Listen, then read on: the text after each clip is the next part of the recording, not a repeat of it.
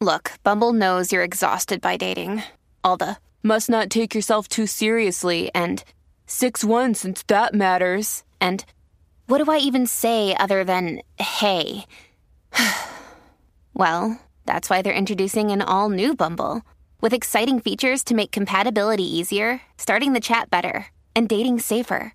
They've changed, so you don't have to. Download the new Bumble now.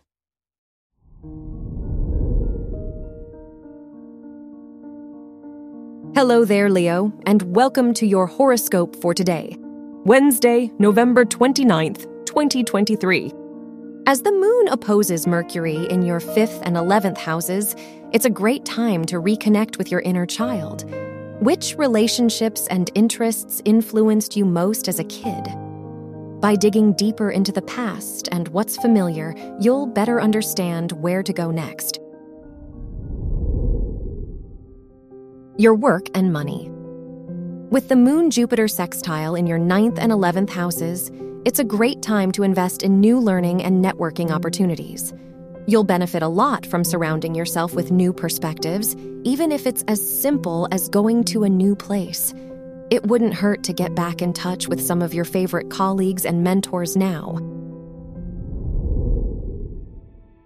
Your health and lifestyle. The Moon-Saturn trine in your 7th and 11th houses encourages you to seek support where needed. From asking a friend for advice to addressing health concerns with your doctor, there's much value in others' insights now.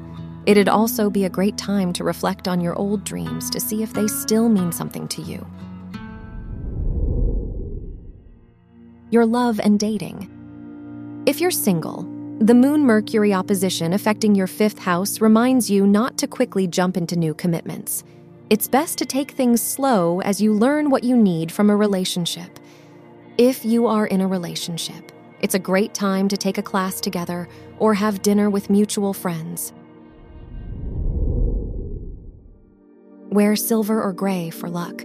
Your lucky numbers are 18, 21, 32, and 45.